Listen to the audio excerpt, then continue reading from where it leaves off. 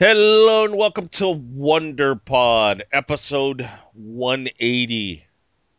We're back, and we're all here. That's right. Glacinator's no longer on fall break, so he's here as usual. Whoa, crazy. Like that sneaky intro. Oh, sneaky. Meaning, instead of saying joining us this week as always is Glacinator. Yeah, I just slightly chuckle every week that I'm on. Just don't even introduce me anymore. Well, you're gonna have to make like a very distinctive chuckle. I don't know if you should go for like cheese. Yeah, yeah, that might work. There we go. That's the one I was looking for. The cheesy kind of cartoon villain one. Well, there you go. I am here, obviously. If this wasn't me, I'd be very concerned about who this was because Yeah, they he does sound a very similar to me. he does yeah, he does a very good imitation of you. Yeah. The question is, can he keep it up for 90 minutes to 2 I hours? don't know. Let's find out. Also joining us this week and probably wondering why he is, it's John. Hey everybody. I'm not wondering why I'm here, and I have to admit that the last few minutes of just chatting it up and getting ready for the show and a little bit of special chocolate has improved my mood immensely. And after being kind of tired just 15 minutes ago. I've just been tired all damn day, and I mean I'm getting enough sleep. I'll leave you to determine what's enough. But even on the worst days, I think I wake up about the time we're done with what we've been playing sufficiently to do my normal, inane, stupid antics. So at least we got that to kind of slowly work our way into show form. Um, Glaciator, since you were gone, so out of town, running around, having a good time, did you play anything in video game format this week?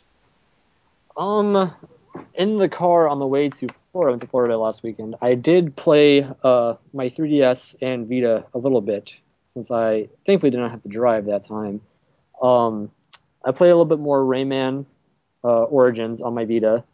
I don't know if I mentioned this last week, but in the Vita version, there are times where when you'll kill an enemy, like some little yellow things will that you collect in the game. They're basically coins. They're not coins, but they're little fairy things, I guess.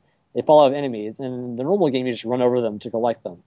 But in this game, sometimes they appear in bubbles. And if they appear in bubbles, that means you can touch them on the Vita screen to get them. So I thought that was interesting, just because that really, I mean, it's not in the console game, and it makes it interesting because you'll be playing a level and there'll be like a bunch of gold things in one area, and then there's some hidden ones on the top right of the map, and you'll just like reach over and touch them to grab them all. Especially in the levels that are a lot more quick paced and action oriented, where you'll be running and jumping, and also there's like a bubble you have to touch, and you're like, oh, and they're not annoyingly placed, so it's not like you're moving your hands all around, to touch them. They're very Rayman's very rhythmic, as everyone knows, so they're well placed and it's fun to do. Um, Also tried to play some more Donkey Kong Country Returns. Um, and my complaint about the game still stands from when I originally brought it up earlier in the summer, which is that it's too small on to play on 3DS. I was trying to play it in the car, and I couldn't see what I was doing. And the level I was on a boss level where you're on these minecart tracks, and there's moles that are in banana minecarts, and they throw pickaxes at you basically. And if you die, then you basically have to start the boss all over again. And I just couldn't beat it because I couldn't see what was going on. I mean, the only way I can see myself beating this level is if I play in the dark, like the complete darkness with the screen like an inch away from my face. I mean, I was trying to play in the car and I was moving around, and there's all this stuff going on, like there's sunlight in my eyes, and I couldn't see. I turned the 3D off, and even that didn't help. So I got frustrated, and I don't know. It's annoying because it's a portable game. It being on 3DS, I feel like I should be able to play it mobily, And the fact that I can't see what I'm doing, it's very frustrating. Get an So Excel. I, It's I looked perfect into on Excel. upgrading, but I don't know. It's like $150, and I don't get enough trade-in value. So do what I did and sell it privately and make your own price, and then if you sell it, then put it into a new one. That's true. He hangs around with broke college students. Who's he going to sell Yeah. it to privately?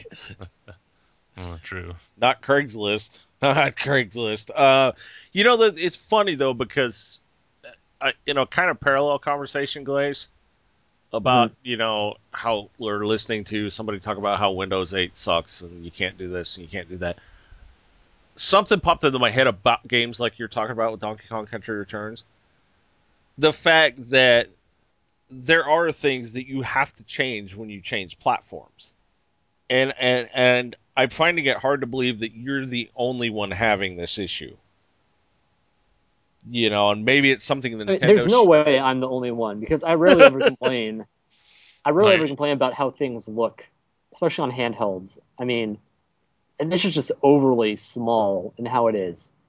And I know that in the 3DS version, they made it easier. Like, you have an extra life, but that doesn't change how it looks. I mean, you die less maybe, but I still can't see what the heck I'm doing, you know. yeah. I mean, I have to admit, I mean, I'm very happy that got my Excel to play that game because even on that, like there are some things that like when Donkey Kong shrinks to the small size and goes into the background, like it's almost hard to see on the Excel. Well, isn't it just basically when it? I mean, if I've ever had to deal with anything like this, I don't recall it. But isn't it basically then you're just making an educated guess on when to time your button presses to accomplish whatever you're accomplishing there in the background? A little bit. There's a little bit of that. It's trial and error, but if I can't see when I should start the initial trial and error, then I'm gonna have a bad time. Yeah. Well, and I mean, you have, in my mind, you have the correct attitude about mobile games in that you're not always going to get what you get when you're on a X size monitor or TV or whatever. Um, you know, but there are some things. I guess it's like one game I'm going to talk about here in a little bit. There are some things that just they take away from the experience. They make the experience more frustrating in such a way that it shouldn't have been there. Do you guys think? And I'll start with you guys. Do you think there's some way they could have worked around it without a ton of work? I mean, honestly, the only way is if they had zoomed in more on your character. But if you do that, then you ruin the whole way that they have the levels designed. Yeah, you lose that real estate. I would agree. Yeah, so I don't think they shouldn't have ported it to the 3DS in the first place. Maybe to the XL when that came out, but it doesn't work on 3DS visually. Yeah, it's I mean, tough. it It looks is the tough. 3D looks great, like the cutscenes and the levels look great, but as soon as I'm moving around, I have no idea what's going on. So it looks really beautiful, but it's it's like a gorgeous painting with a broken frame. Maybe that's not. Yeah. Have you ever seen the Mona Lisa in real life?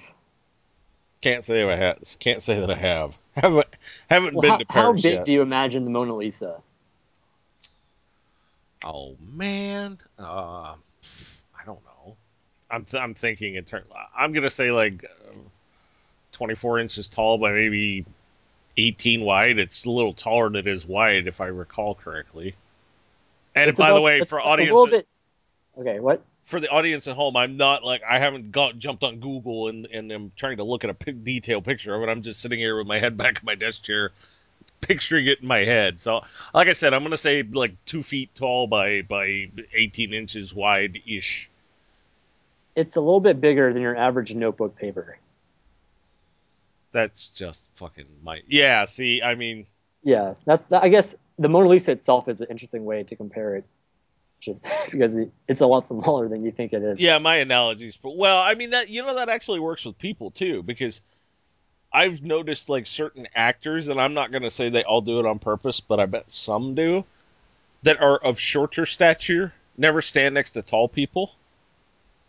And I'm not talking Tom Cruise; he's a midget. But like, there's some actors who I always thought for years were a lot taller, and then you come to find out what one way or another that they're actually not. They're actually, a little smaller than you thought.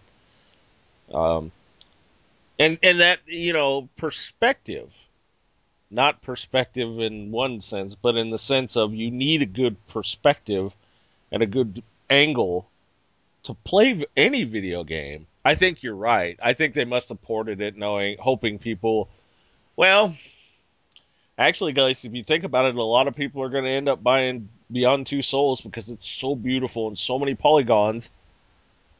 Yep. Maybe that's the key to Donkey Kong Country Returns, the fact that it's just so pretty. I think you're right, though. I don't think it should have ever been ported if it has those issues. I mean, if it's even causing John a little bit of trouble on the XL.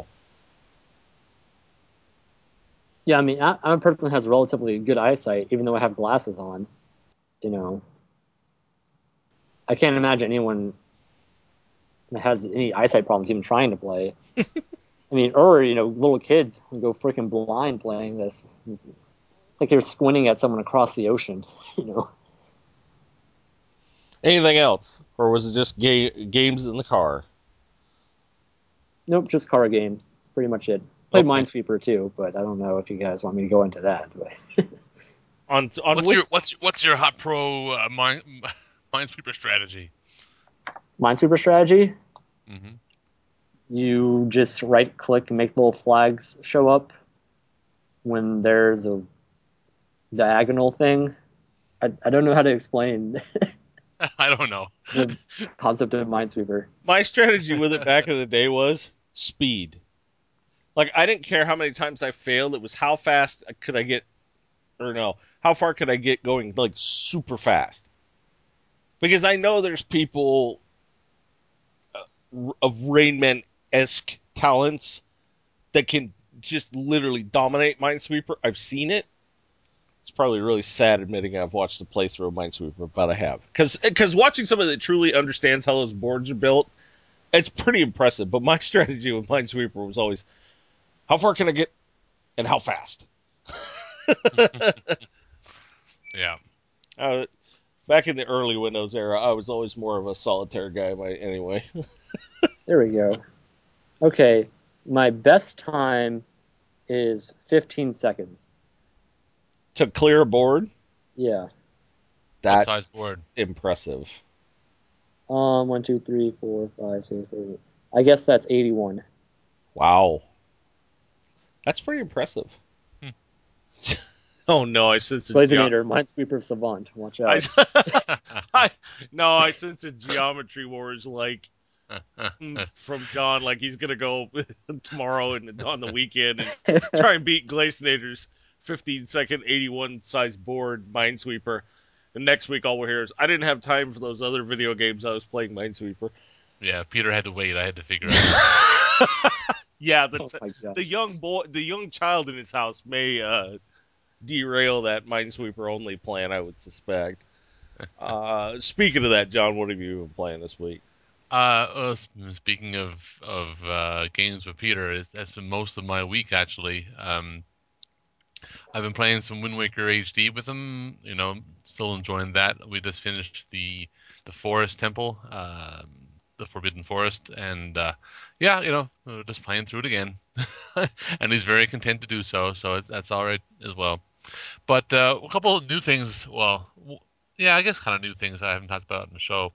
Um, since it's getting close to Halloween, I decided I wanted to play some Costume Quest with Peter, and yeah, it is. And if anyone out there doesn't know what it is, it's a very light RPG put out by Double Fine, and it takes place at Halloween. You can choose if you're the brother or the sister. And we chose the boy, and you have to save your sister in our case from these goblins who come to town and try to and they're on a mission to steal all the candy in town, and you have to stop them. And what's cool and cute about it is that you go into these battles, like you walk around with your little party of friends, and you go up against, you start knocking on doors, and out comes a monster who's inside stealing the candy, and you fight him. But it switches to this whole uh, you know I won't call it Fantasy style so much. Well, it kind of is, I guess. But your all your characters in whatever costume you're in become these giant, like if you're in the robot costume, you turn into a giant mech warrior. If you are dressed as the Statue of Liberty, you're a giant Statue of Liberty who shoots like patriotic things. There's a whole anthem that she sings and which heals the team. There's the the giant, the knight who turn, you dressed up with the sword and shield, you turn into this big, super knight, and he puts down a shield spell which protects other players and stuff. And it's very light, though it is very repetitive in his gameplay style. But for Peter, he doesn't care. He can predict it. He can say he wants this to happen or him to fight or whatever it is, and he just loves it. He jumps around and does all the actions, imitates them. So and then plus it's the trick or treating, and he's super ready for Halloween this year. Like last year, he really he didn't quite get it, but this year he's big time into it. He's asking to be a scarecrow. I kind of thought he was going to ask to be Link for Halloween, considering how much he enjoys it, the Wind Waker. But well, a scarecrow was good too. Uh, yeah. So Costume Quest, the bigger thing I guess I wanted to talk about is that we're playing it on Steam. Um, and we're playing it on the big television, so we're playing it in big picture mode. And I have to admit that since my first experience with big picture mode, uh, it seems like it's a lot more stable, a lot more straightforward. Like not that it was very complex, but it just seems there's a lot less tweaking. There's a lot less updating. Like it's not like the first. I remember the first couple times I tried it out, just to say I did.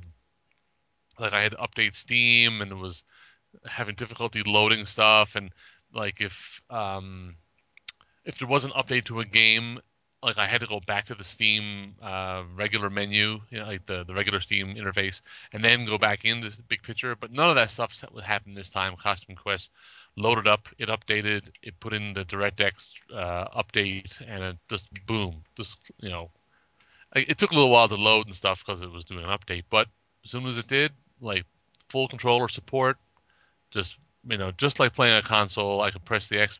I'm using my Xbox wire controller. Press the Xbox button. Up comes, the big picture interface. I can go through the forums. I can look at my friends. I can look at the achievements. Like it's all there. Like, and I have to assume this is what we're going to see with a Steam machine when it comes, or something very similar to it. So I have to admit that if they can make all Steam games that easy for me to manage, and you know, I have no problem with a Steam machine. If I, because I got Costume Quest as a gift, but I know it's not. It's at this point, I think it's relatively inexpensive. There's lots of games that are inexpensive, and if they have controller support, that's not bad. Like I could see keeping my computer hooked up to my television right now for a while. There's no reason not to, right? Um, and then finally, oh no, not finally, but I decided to show Peter Little Big Planet for the first time, and because we were it was the weekend and it was raining and boring, and yeah, Wanda suggested it just as something new, and yeah, he thought that was pretty cool as well. We only played the first couple of levels, and I'm not going to go into Little Big Planet again, but it's what was neat about it, I thought, was that we picked up a couple of random players who joined in with us right away, and um, there was four of us playing, so that's three online players, bang, bang, bang, and they were all very, they were good players. No one was being a dick. They're, helping each other get through the level, especially the first guy we met up with, because we played two players at first, then we played four, and he was helping because I was a bit rusty, I guess, and I wanted to show it to Peter, but he was helping us along and stuff. Like it was very nice. All I was missing was the voice chat because in Little Big Planet, all you really have is text chat and a bit of you can make Sackboy gesture a bit, like you make a point here and there where you want to go and stuff. So the communication is a little bit slow, but it's pretty good. Yeah, that was fun.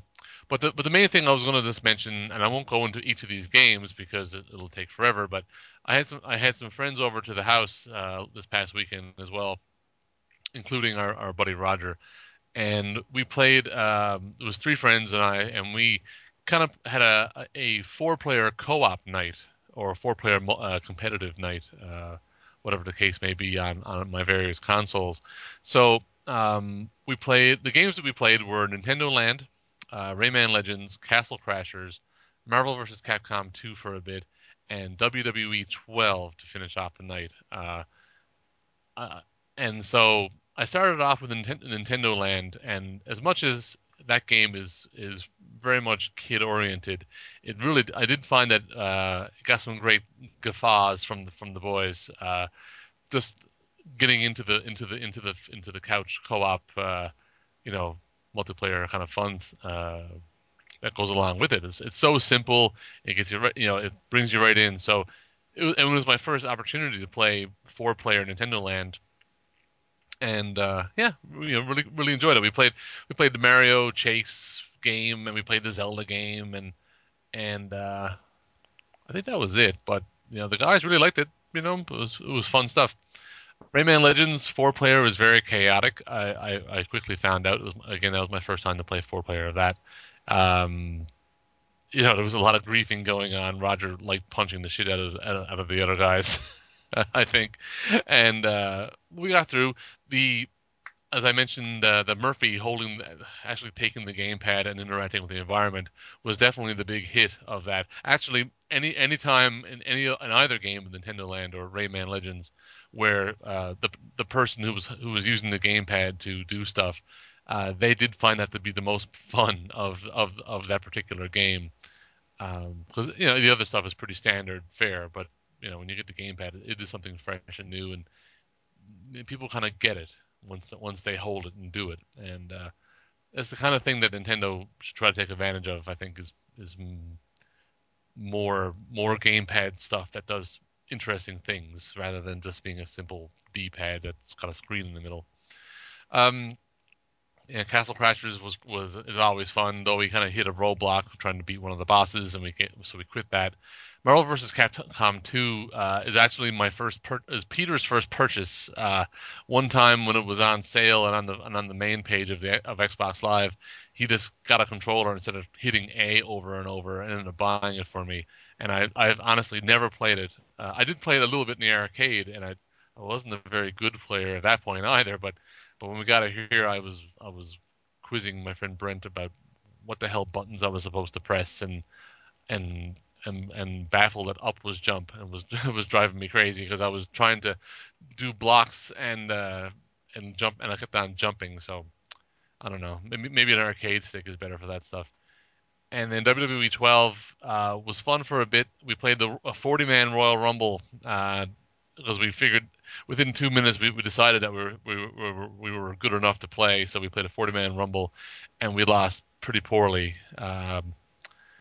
Yeah, I think Stone Cold Steve Austin won that, and no, he didn't win that because Brent was him. Who the hell won it?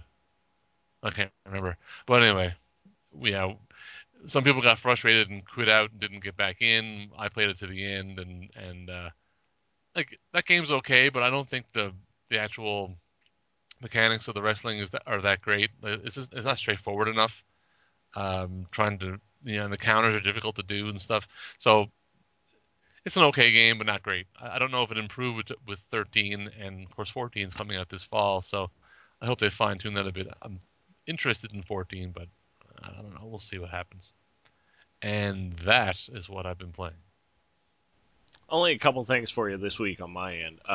The first thing is I finally sat down um, and fired up my 360 and finished Call of Juarez Gunslinger.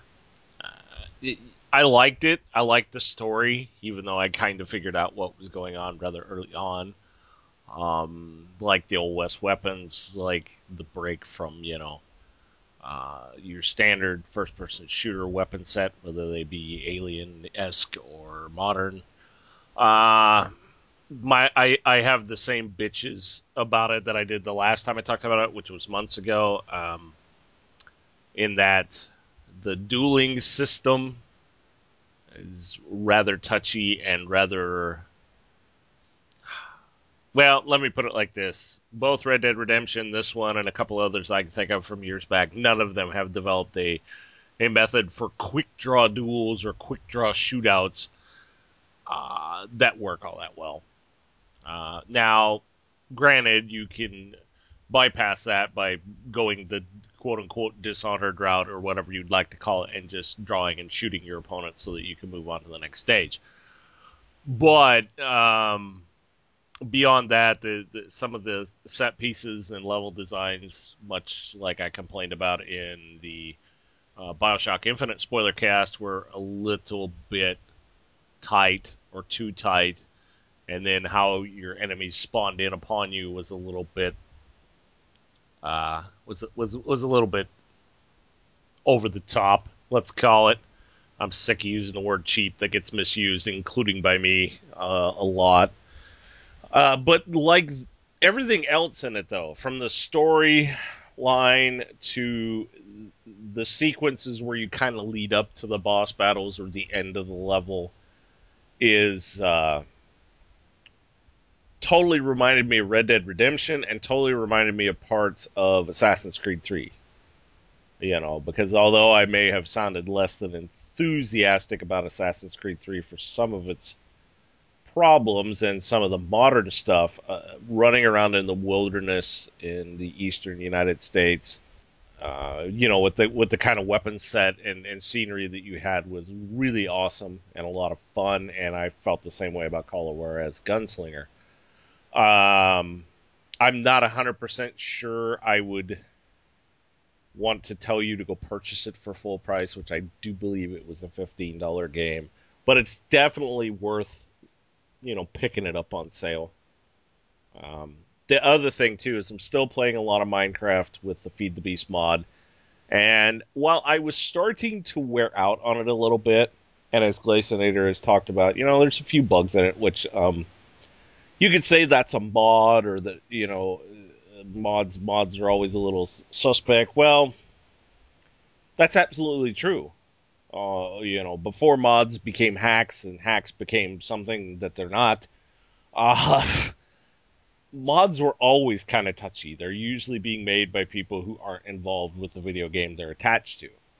But the one thing that this mod has done that will keep me interested in continuing to play it, there are certain devices you can create that with minimal effort and minimal input after you create them, you can successfully breathe underwater and you can successfully see really well underwater.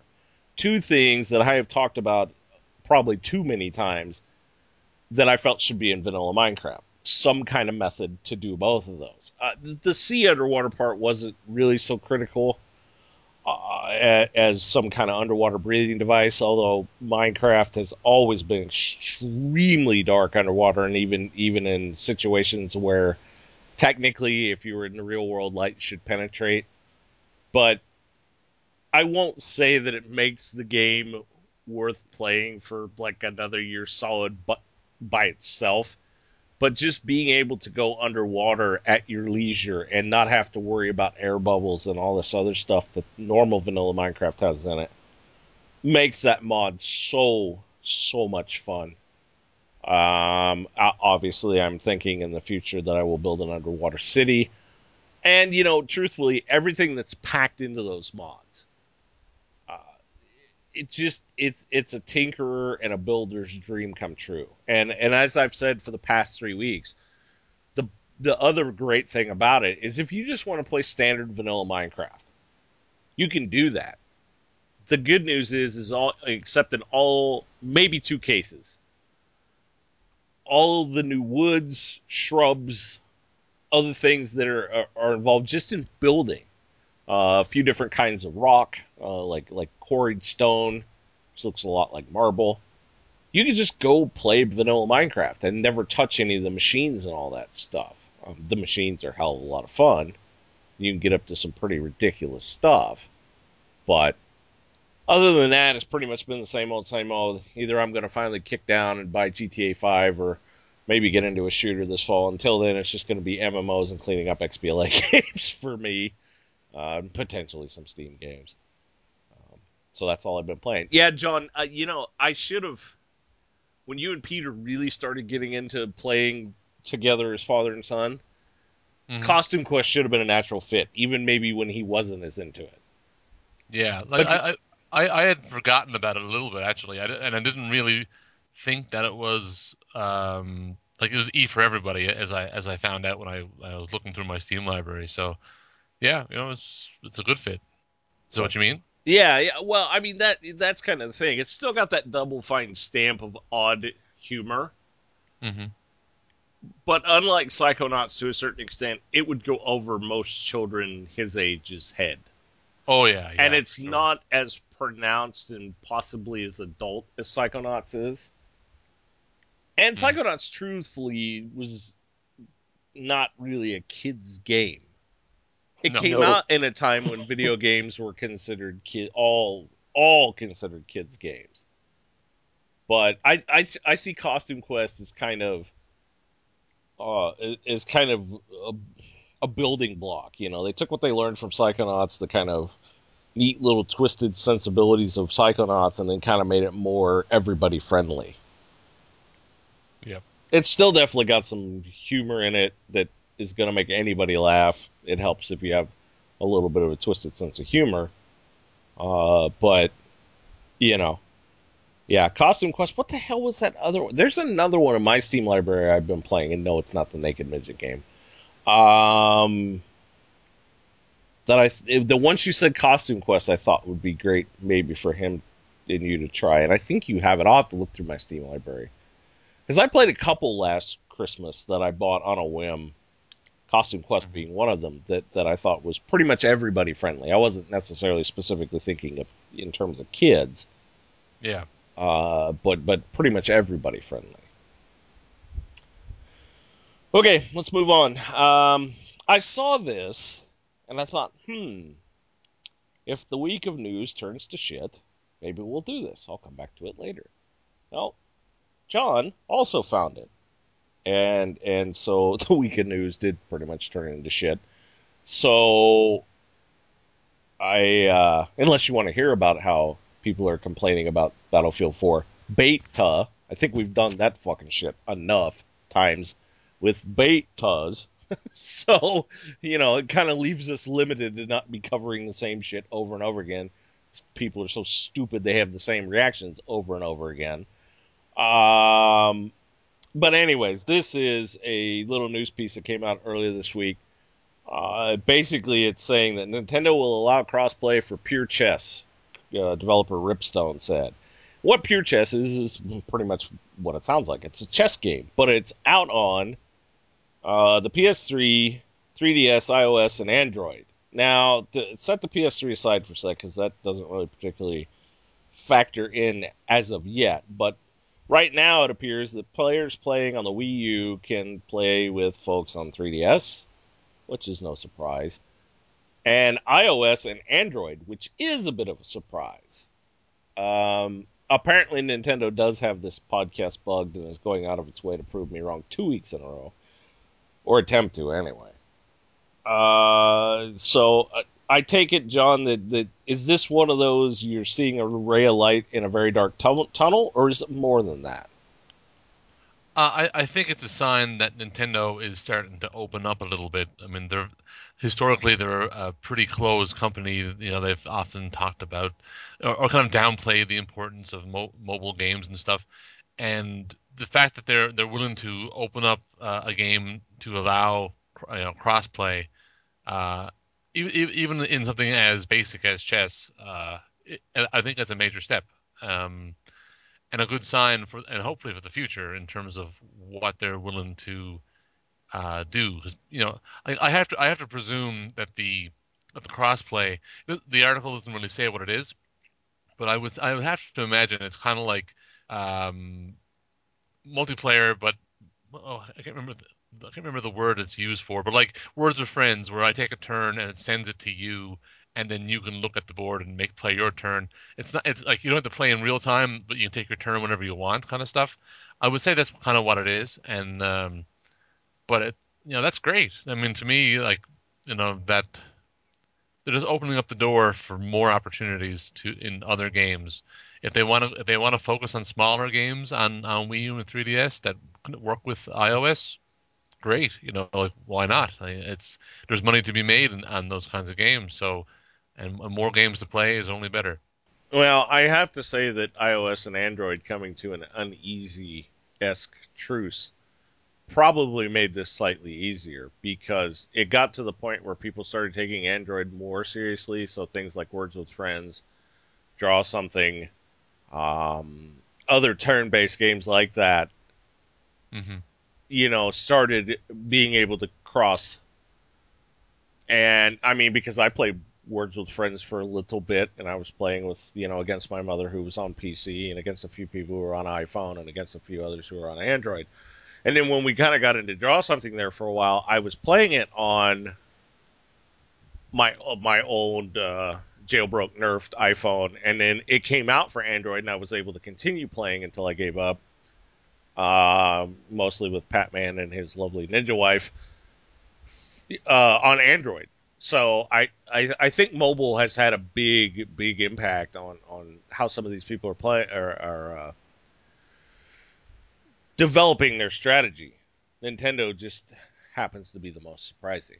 Hmm. Glacinator, as somebody who's been less than enthused with Nintendo, I won't call you a critic. Yeah. Although you've had your fair share of doubts with them in this year, what do you think of this? I think it's a good step in the right direction, but it's hardly enough to get me enthused for the future. If you catch my drift there. I do, but don't you think that? I mean, I'm sure, and I didn't scroll down to the comments because I need the brain cells. But um, chess is so basic and so non-hardcore uh, that you have to make a first step, don't you think? At least, I mean, isn't that kind of what this is? Yeah, I mean, small beginning, sure, but there is always still a possibility that this doesn't go anywhere at all. So, and I Uh, feel, if anything, that's more likely at this point. I mean, the biggest likely thing is that this is a way for Nintendo to give it a try. It's a way. True, It's it, true. it's it's not their own game. It's not a lot of resources going into it. It's a third party developer who's going to do the heavy lifting, and they can make it work.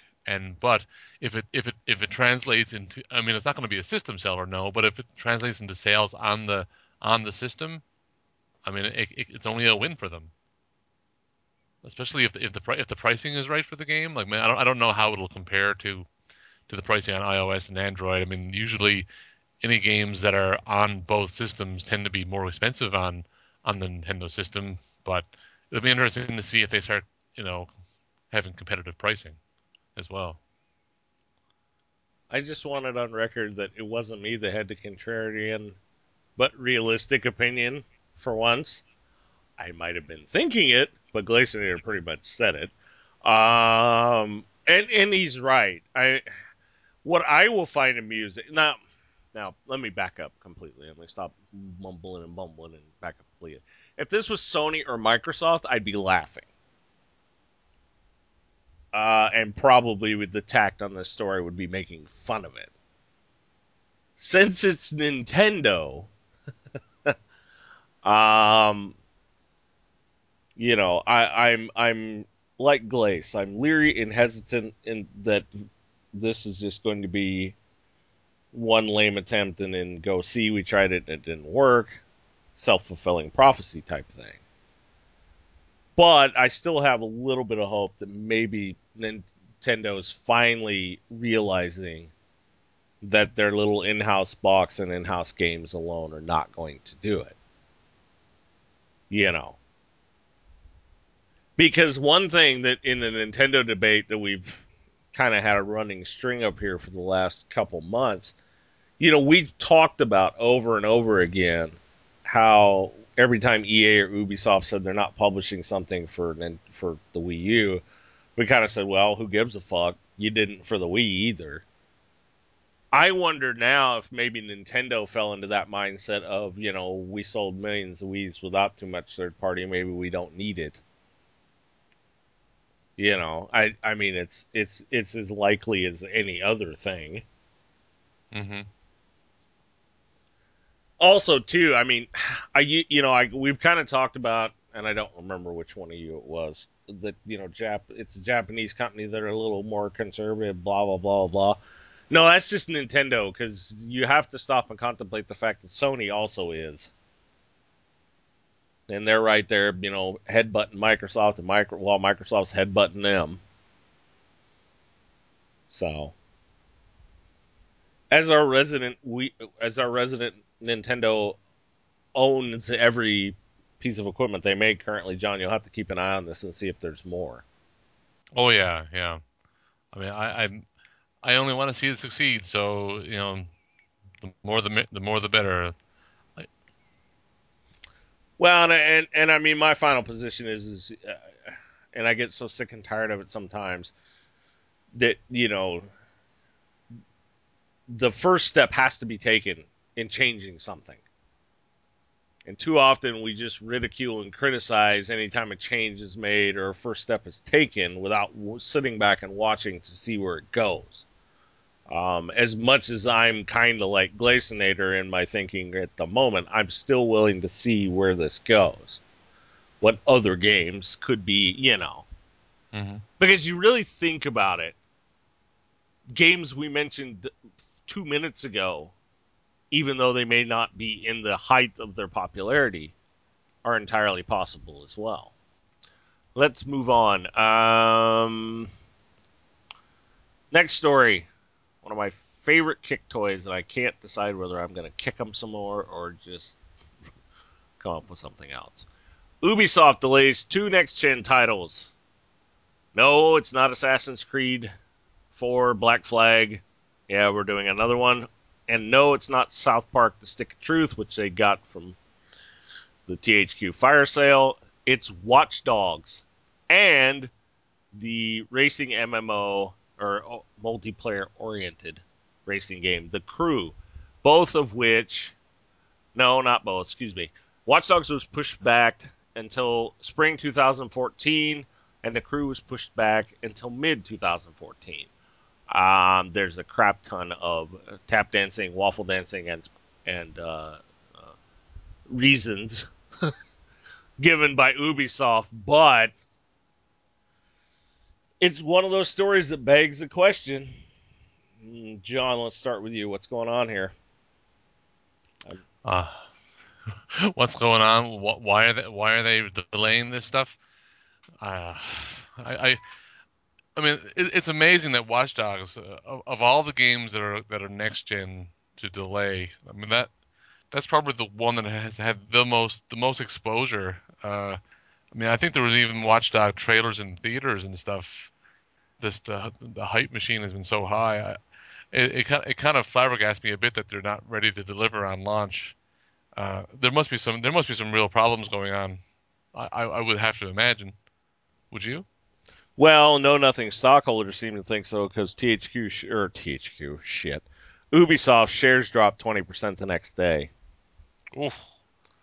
Oh Well, my. I think it's time some CEOs took Name Redacted #1 and a few others out behind the barn and beat them with sticks. The editors at Forbes Tech would be a good start, as well as Name Redacted one.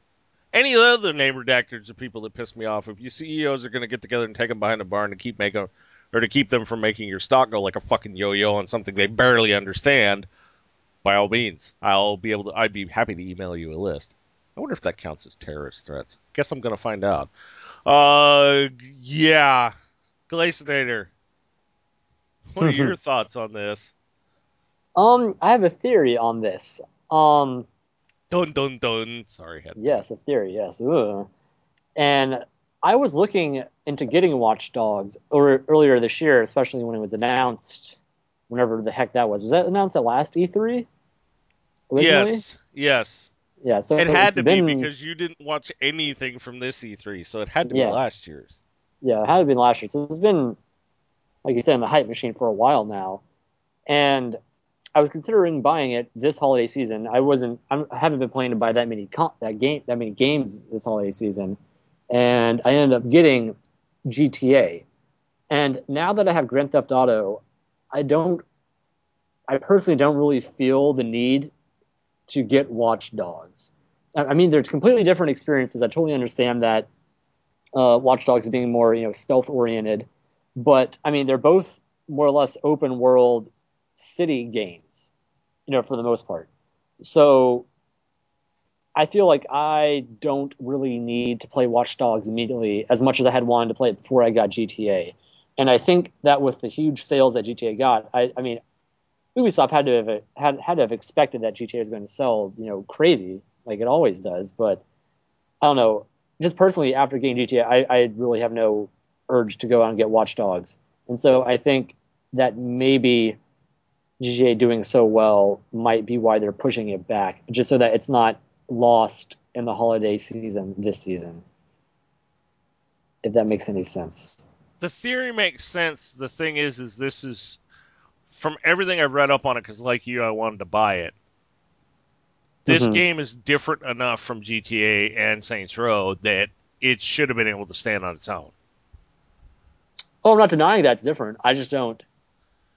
I felt a strange urge to not have to get it now that I had GTA. Um, So I think that theory's possible or probable, whichever you I mean, prefer. there's probably in-house issues as well that contributed to it, I'm sure. Well, But that's that thought had not crossed my mind, and I like it. My thought was is they showed us the same trailer or presentation at least twice. Now I'm getting confused as to whether Watch Dogs was at the last E3 or maybe later on at another set of shows. I want to say, It was definitely at the game at the video game awards and at E3, I think. well, I know I didn't watch it at the VGAs because somebody would have to be actively holding a bazooka or a cruise missile to my head to make me watch the VGAs. Which should be pretty much, I shouldn't even have to say that anymore, as much as I've thrashed that fucking joke. But I was suspect with the trailers that were coming out and how much they felt similar. Now you can sit there and get all bent out of shape over pre-rendered versus live action and yada yada yada yada. And that's fair enough, but I'm wondering if maybe it wasn't as ready to go as Ubisoft's higher ups would like it to have been. And so they kept delaying the inevitable, and finally they came to the point where there was a choice between shitting out a half broken game that's really going to tank on them and have people mad at them long term. Think I'm joking? Go look at Mass Effect 3. Or delay it, make some people mad in the short term, and hopefully, that hopefully is in bolded and underlined quotes, get a game out the door that's far better product and will make a lot of people happy. I say that that's bolded and underlined or whatever because, yeah, they said that, Gearbox said that about Duke Nukem and Aliens and Colonial Marines. We saw how well that worked out. Hmm. Uh, the other one, I mean, yeah, I don't know that much about it. I'm the kind of MMO multiplayer nut, and I like racing games, but I kind of like my racing games solo. I played Forza 2 once online and realized that that was an utter waste of my time for my purposes. The other question, because Drive Club is rumored now to be delayed, although Sony won't cough up any news, is this going to have any impact on the console launch of Orema Glacinator? No, I haven't thought about that because I mean, Watch Dogs a it's coming out for PS4, right? It was all systems. Yeah, pretty much multi-platform, except maybe Okay. Wii U. Yeah, I mean, it might deter some people from, or not deter them, but they'll feel like holding off if they really did want Watch Dogs on PS4. it might not feel as obligated to get it as quick, But in terms of like long scale, I don't see it being that big of an issue. So John? I don't think it's going to affect the people who've already got the thing pre-ordered. The pre-orders are in. The stage is set. The problem is, it's now two less games that are going to be on these consoles. And we've already talked about how it seemed a little bit lackluster in terms of the number of games and the content. So it's kind of too bad. I hope there are other things in the kitty ready to come out that haven't been announced yet. Though I find that so I would find that surprising if that was the case a little bit. Yeah, I think that's wishful thinking on your part. Mm. I hate saying that to you, but I don't think it's going to keep the lemmings, the hardcore, the ones that are having the PS4 is better than Xbox One fights on Reddit and gaming sites everywhere from buying the console. But it makes me less interested, especially when you consider the fact that it is due to be released on Microsoft Windows, PlayStation 3, PlayStation 4, Wii U, Xbox 360, and Xbox One. Well, there's one less reason for me to buy a fucking next gen console. Hmm. Yeah, it might. The people who are on the fence about it might make them wait a bit, yeah, maybe. It's But there still are. making me not in a big hurry. Somebody gets me one of them as a gift. I mean, but I'm finding even less reasons.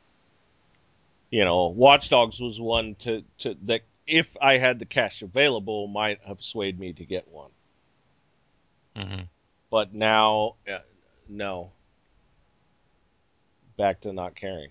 And it's highly likely that I would have gotten it for 360 and been quite happy because I'm not that hard to please in the graphics department. Mm. I mean, do you think that could be any part of it? I mean, it's on a lot of platforms of different, like would making so many ports be a problem? I don't know.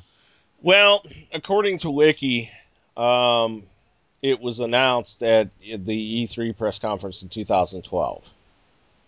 Hmm. The X of the equation, the unknown for us, is how far along were they in development of the Xbox One and the PS4 at that time, say May, June of 2012. Yeah. Meaning, was it initially built running on the non x86 architecture? Because that's the thing we don't know about some of these games that are crossing over both sides of the fence, like Battlefield 4 is going to. Were they initially built on the old architecture and now they had to be made to fit on the new architecture? That may make your choice a lot easier.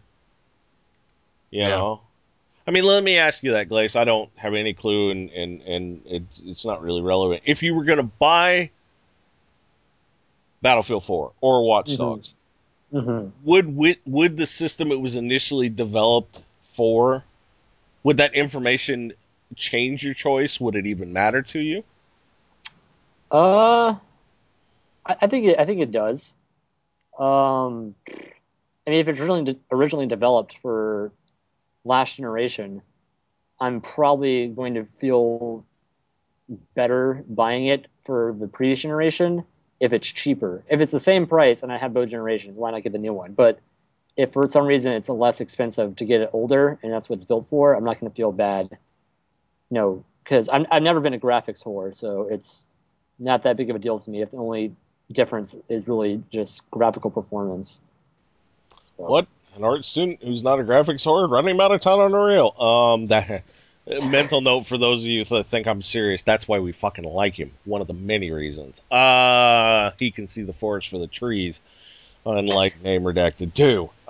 Anyway, yeah, I guess if I had both, it would just depend, especially multiplayer one. Maybe Battlefield, throwing Battlefield 4 in is a bad example because, again, kind of like the crossplay thing, you want to play with your friends.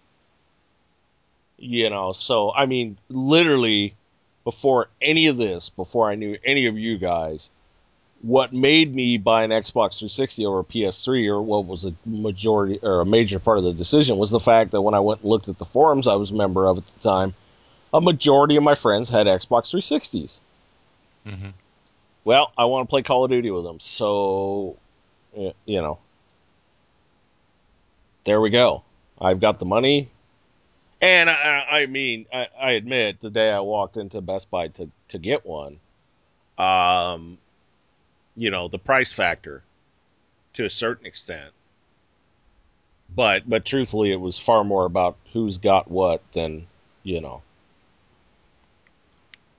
Be interesting to see what this does. I don't think there's going to be any way to ferret out whether or not it affected actual console launch sales. They're all going to be lying out their ass anyway, and NPD plays with the numbers so tight that they can lie out their ass, and it's going to be really hard for us to figure it out, or even Mm-hmm. supposed professional game journalists. Um, Next one, and one we had to do a little bit of total recall on, both on my part and everybody else's. Project Spark, that neat little creator app slash game that was shown at E3, is not going to require a gold level Xbox Live subscription to play. And for those of you that don't know, when we briefly talked about it during E3, it's also going to be on PC, obviously. Well, maybe not, obviously. The beta program for that's supposed to start sometime this month. After having watched that video, John, and finding out it's free, at least, well, we'll get to that. And, Peter's ever increasing fascination with games, does this pique your interest more than possibly before tonight? Yeah, I think so. I think the fact that anybody could play it, you don't have to have a gold account to do it, is, as far as my willingness to really give it a try and be confident that Microsoft is serious about it. I think it adds to that. With Peter, being able to have a sandbox like that and just play around, watching that video, I don't know whether it'll be too complicated or what, but maybe by the time that if we ever get an Xbox One, it will be just fine. Though they were talking about it on any screen, so I don't know. But like before tonight, I had no idea what it was, and seeing what it is kind of makes me more interested. But yeah, definitely that it's free or to anybody to play. Well, yeah, it's not free. It's available to everybody, right? Yeah, I don't know. They're kind of a little bit Aloof on it. Yeah, right. yeah, yeah. Well, then the short answer is yes. It does make me more interested in it. Glacinator is somebody who I thought was interested in it, then found out wasn't, and then I forced to watch a video about it while we held the bazooka to your head, loaded with a cruise missile. Yeah, that's right. We have that technology. Skype, Microsoft buying Skype has some advantages. What do you think of all this? Well, when I was younger, I was really interested in level design, and that's why I started college in computer science. I since changed that, but any game that has these world builders, I'm always very interested in. Even though that's not necessarily what I want to do as a job anymore, but I do like making maps. So I think that goes back to when I was younger. I liked to play with trains. I don't know why, but just moving things around from above. So Not it looks creativity. it looks cool. So. Yeah, I mean that's the thing, and now we'll get into the second part. They say you don't need a Xbox Live Gold subscription to play. Let's just go right back to you, Glaze. Do you think this is going to be freemium, meaning free to get, but then microtransactions for the really cool shit, or is there going to be a price tag on it? There's definitely going to be something that requires you to pay some sort of fee to do something. So whether it's, oh, if you pay 50 Microsoft points, you can get a cool fancy hat, or if it's, pay Microsoft points to exchange levels or to download levels. So there'll be something, I guarantee you. John? Yeah, that if it's that makes a lot of sense. Whether that's texture packs or whatever, you can add more stuff. Yeah, it makes a lot of sense. Is is this just, and this is more of a question for Glazinator, is this just more an extension of the whole Minecraft and clones and other things craze to you? Um, it doesn't really look that similar to it. Was there crafting in the video? No. Yeah. It's open world. I understand that, but what makes Minecraft is the crafting system itself. At least to me, this is just a world builder game. At Some least that's more how I see it. something along the lines of Populous and other games that were probably Yeah, before you were yeah, born. exactly. Yeah, Maybe. like we were saying in the pre-show chat, it definitely has a bit of a little Big Planet vibe in there, and like I said, the Mod Nation racers being able to terraform a bit and do some interesting things. Though definitely with a little more of an action adventure spin, to get you a little more involved. I know what it reminded me of too. Now that we've been sitting here talking about it and we watched the video from E3, it kind of feels, it has the color palette, lighting effects, and kind of feel of the second Overlord game. Yeah, it definitely does look that kind of fantasy worldish. Yeah. Which intrigues me. And I mean, from my perspective, and then I'll ask Lace about this. From my perspective, a different take on world building, that's not Minecraftian, is something I'd be willing to give a shot. Maybe if there's a demo or it's free and I could buy parts as I go. Um, how about you, Glaze? Is that are you kind of feeling that same way?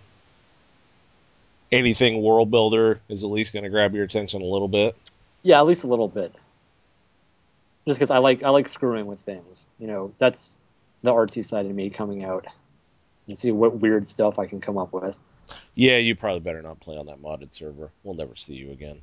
Because I'm having a hard time pulling myself out of it sometimes to do things that don't involve video games. um, the and the funny thing is and this is heresy in gamer circles. I'm fully aware of this. Playing that MMO Age of Conan, it's free. I mean, you could pay for a subscription and get a few perks that, although there's been attempts to convince me it's worth it, I don't think so. But some of the stuff they lock away isn't that backbreaking if you play the microtransaction game. So if done right, if the carrot and stick is correctly handled, I'm not that upset by microtransactions because you're allowed to pick and choose what you want. And in the case of Age of Conan, there's nothing in there that instantly warps you to the highest level and you can beat the crap out of anybody you want, kind of stuff. So if it's handled right, and we all know that Microsoft's not the greatest at this, I'd be okay with freemium if it's handled right. If you got a pretty decent chunk of the game where you could have a complete experience without buying anything. Probably the best scenario is it being $15 or whatever. Um, given that it's going to be probably predominantly on console. I want to see more about it. I'd be willing to buy it on PC if I could do a lot of the same things the presentation at E3 showed, or if there's not that much taken out of it because it doesn't have Connect. Yeah, I mean, the one thing that kept me from getting into, say, the Little Big Planet level editors and stuff is it's just so dense, right? I don't know whether this game, like, it had better be accessible, you know? Well, and Hmm. and maybe Glacinator can add to this thought I'm going to have.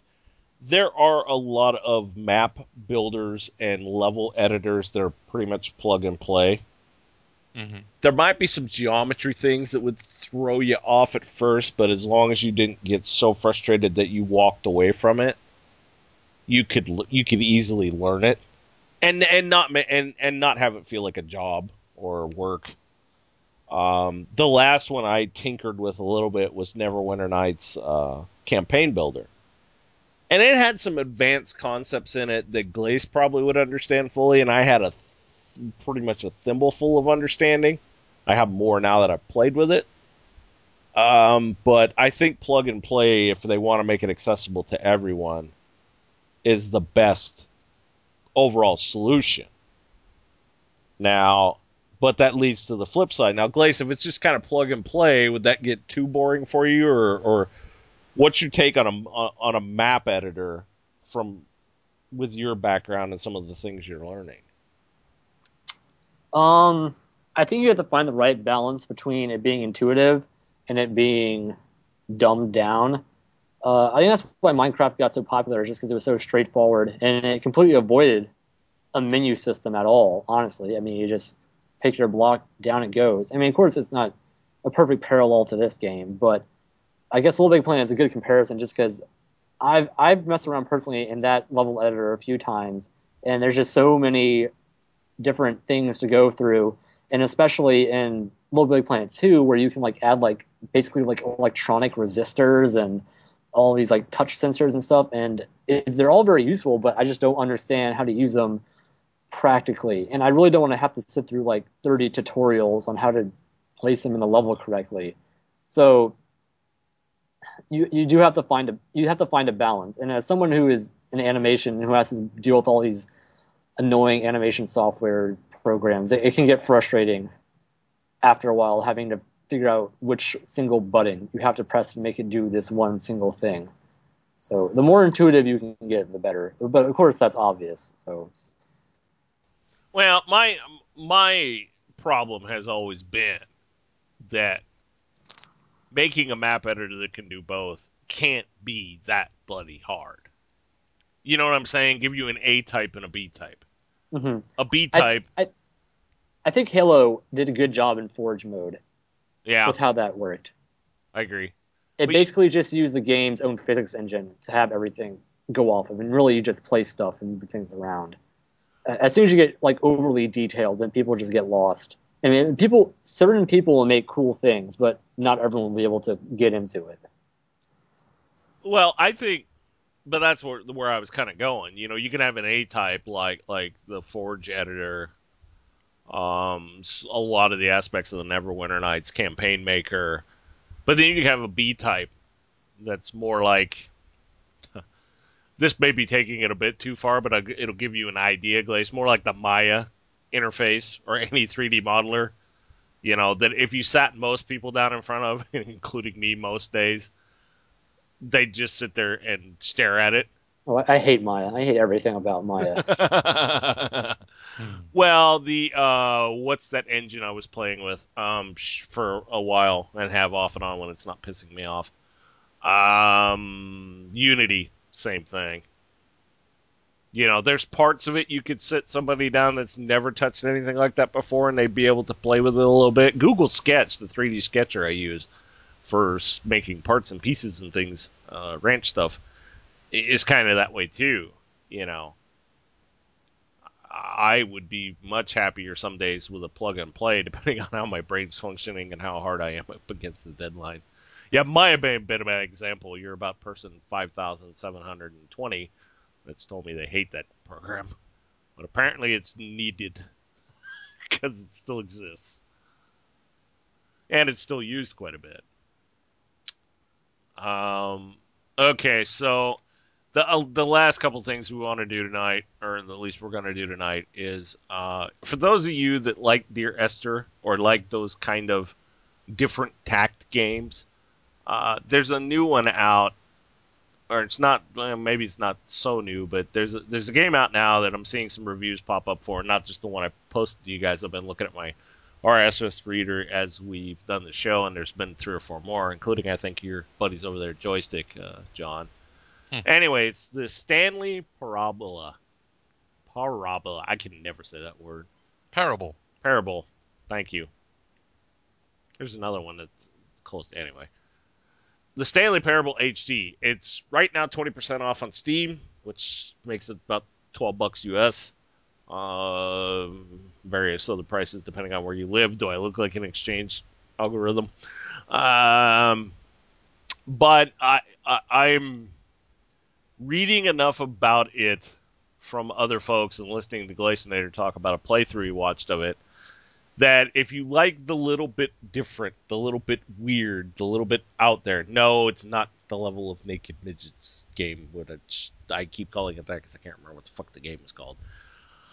But it's similar. I would say it's Journey-esque. I would say it's something along those lines that tries to take a different tact on things. There's that one, and then there's this other. So I just searched the Stanley Parable on Google or whatever fine search engine you prefer to use. And then there's this other one that I've been actually reading up on a little bit, and I'm going to flip a link here for you guys to peruse whenever the hell you feel like. Excuse me, it doesn't have to be right now, but it's called Into the Dark. Into the Dark is a first-person perspective survival game. Now, what's different about it is it's truly survival.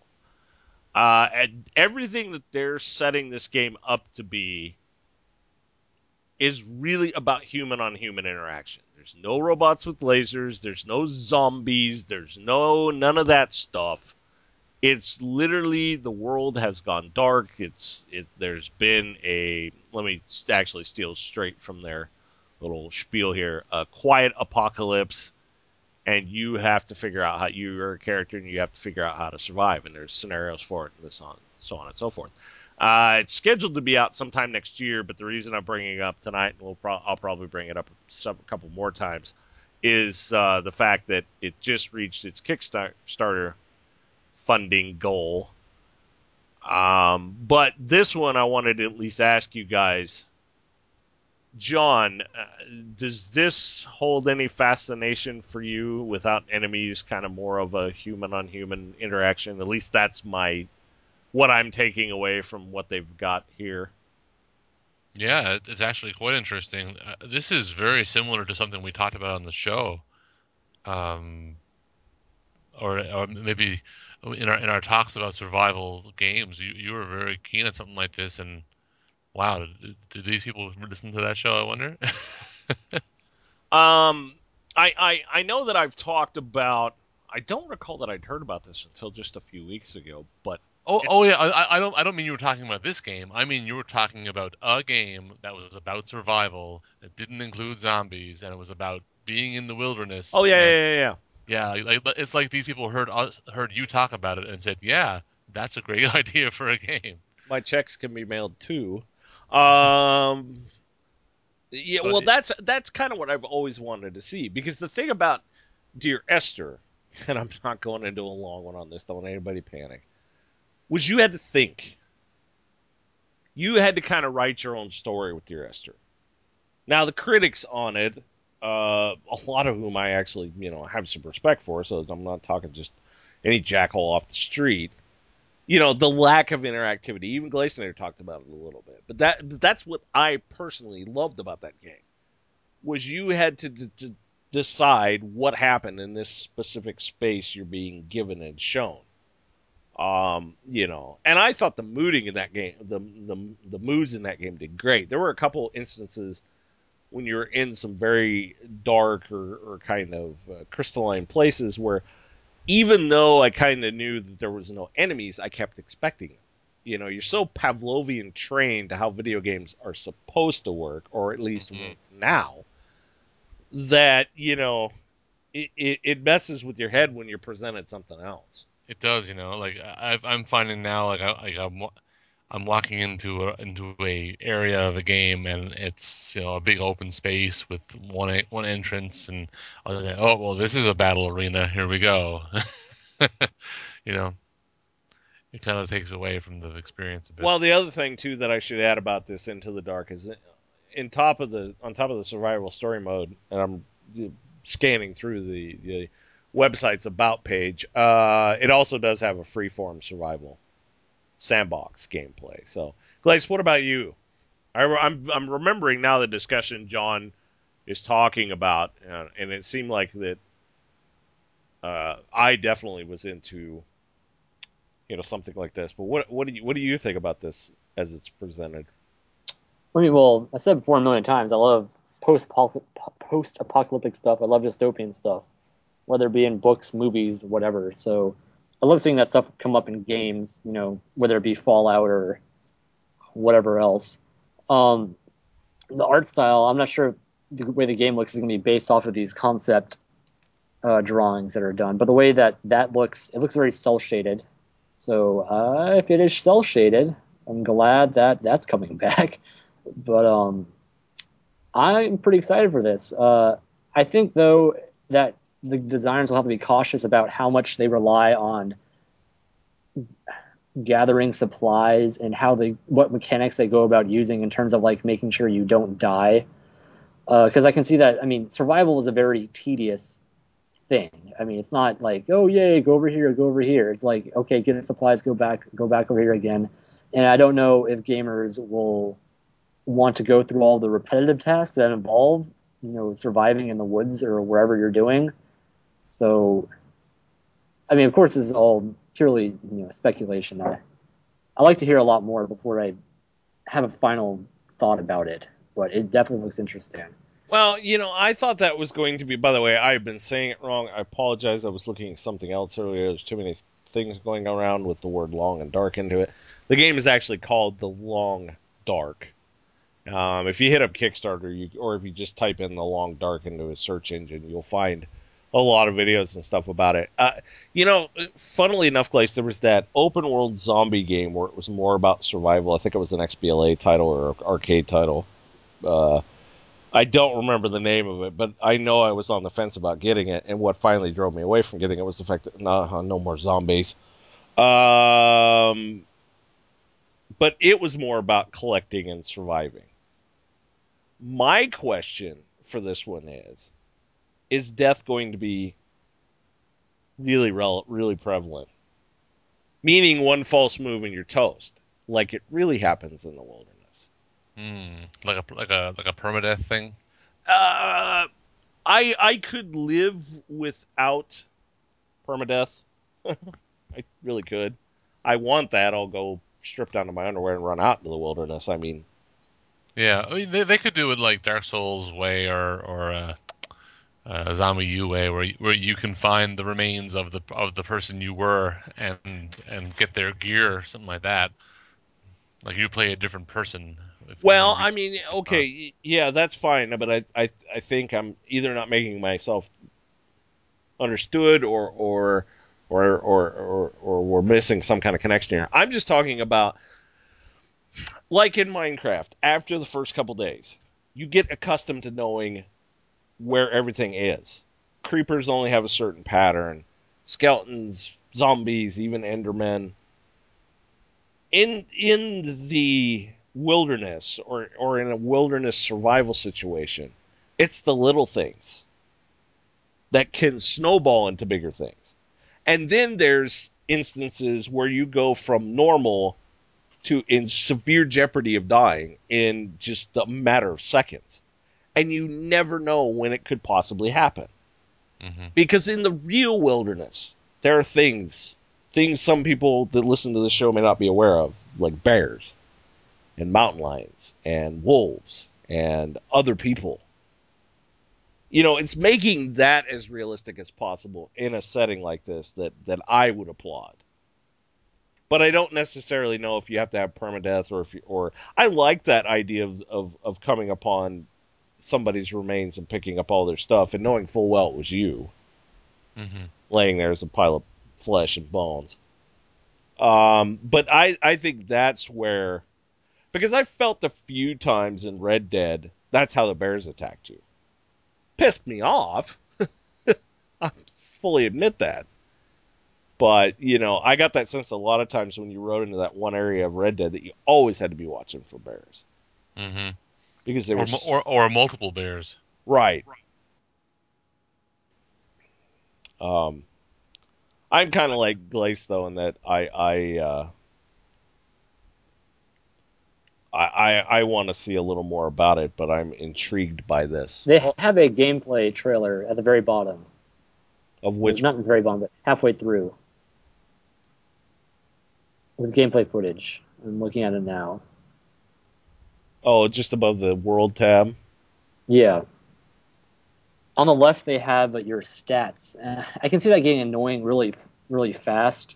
I mean, because your condition is slowly dropping, and I don't know, I'm always very wary of those games that have those health bars that drop so fast. Oh, Minecraft did that. Yeah, the hunger update was my least favorite update. Well, I mean, there is the. I'm watching it on mute. There is the. As we discuss, there is the aspect of how real do you make it. You know, Hmm. Yeah. but I guess for yourself personally, you'd have to decide how many. I mean, because like the hunger update, not my favorite either. It wasn't enough to make me say fuck this game. You see what I'm saying? So I guess it'll kind of come down to that for both of us. If I'm hearing you right and I'm thinking clearly, which I'm not 100% sure on either of those. Whether or not it will. I like the art. Yeah, so it is cel shaded. So Yep, I'm sure all three of us here appreciate that. I do, but yeah, actually I do. Never mind. He just got close enough to the house watching while I'm watching this video.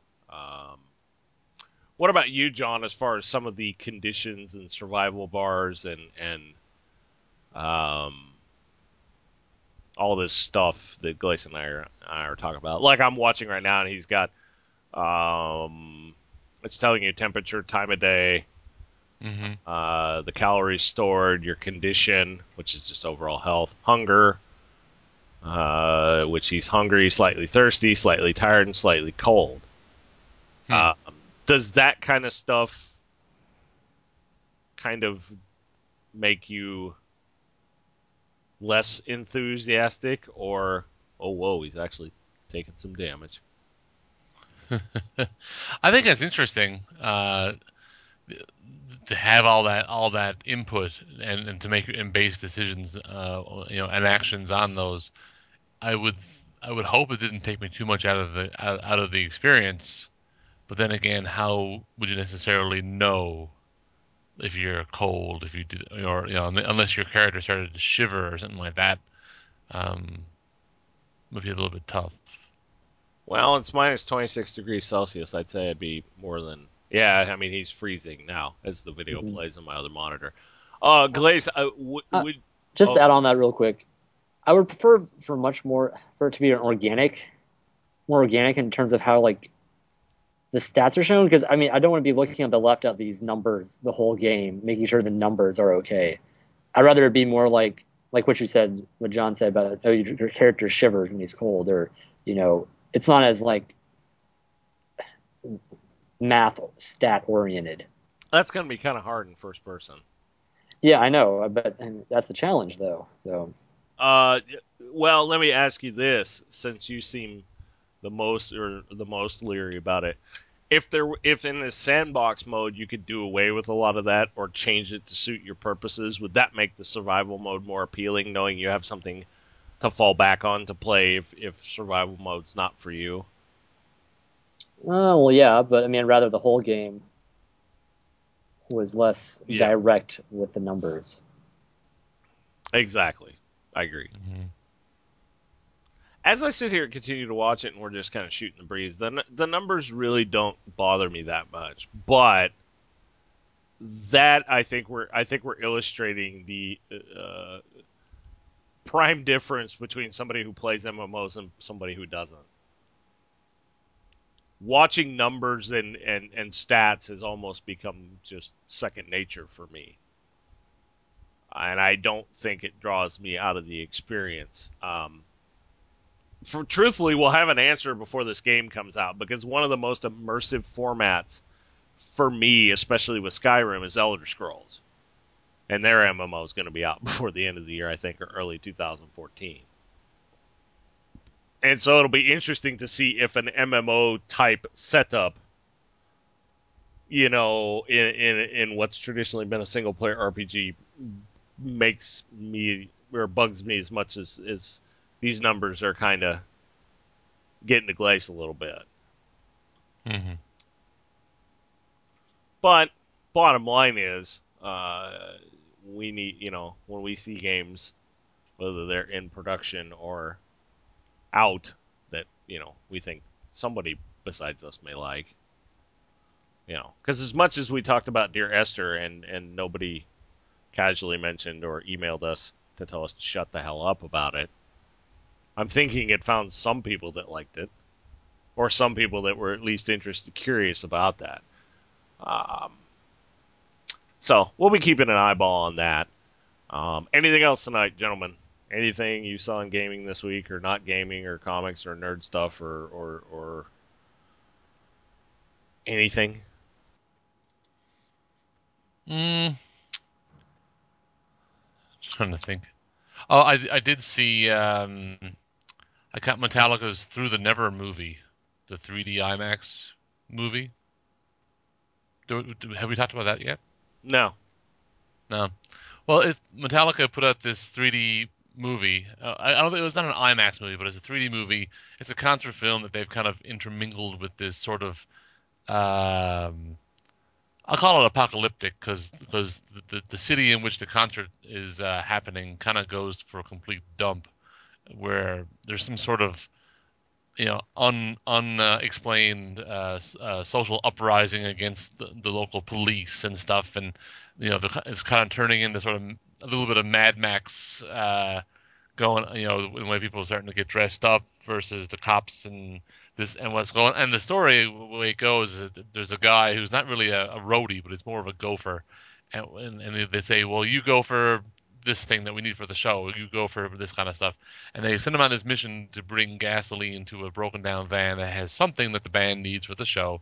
So you follow his travels and his plight, as it were, and what and then it bounces back and forth between him doing his thing and the concert. And yeah, it's a fun movie. It's not it's the scenes and it looks great. It was beautifully shot. The cinematography is great, but there's very little substance in the story. You just see him go from one shitty scenario to another, and then it gets a little more and more out there. There's a scene that's something out of Dragon Ball Z, to be honest. At one point to another point where someone gets caught on fire and then decides he's still going to fight, and it's some and then this guy riding a horse with a giant sledgehammer with this like sort of Darth Vader mask on, who it's weird but it's entertaining, and it's popcorn movie. It's go in there and just escape, I guess. Um, So that's fine. But the concert itself, like I'm a big Metallica fan, so I really enjoyed the song list, the set list, and whatever concert that was, whether that's the one they took on tour or not, must have cost a fortune for all the props and all the special effects during the show and that they had during that thing. Because boy, oh boy, there was a lot of stuff that they had. But yeah, I mean, if it's in your theater near you, I would recommend it a lot. So it's essentially almost like a Pink Floyd The Wall movie kind of thing, part concert, part I not guess so. concert.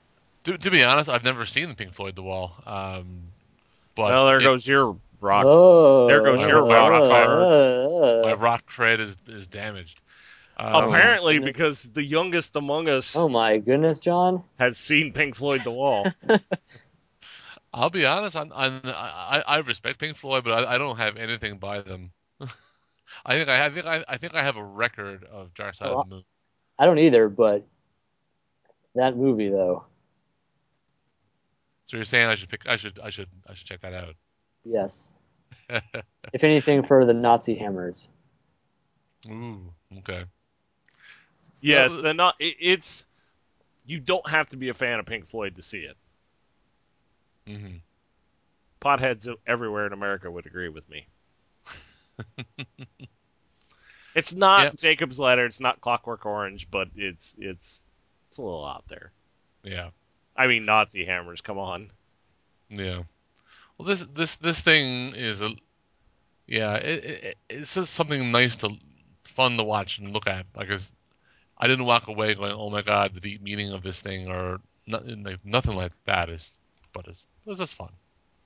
If you make sense of Pink Floyd's The Wall, you'll probably be the second, beside the guy that directed it. Was that a snort from you, Glacenator? No, that was me. Oh. Nope, not me.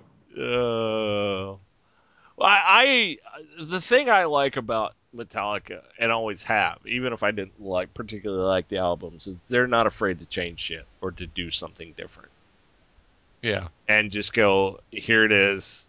Uh, if you like it, great. If you don't, well, it's always next album. Hmm. Which for some people was three or four of those. There's always next album.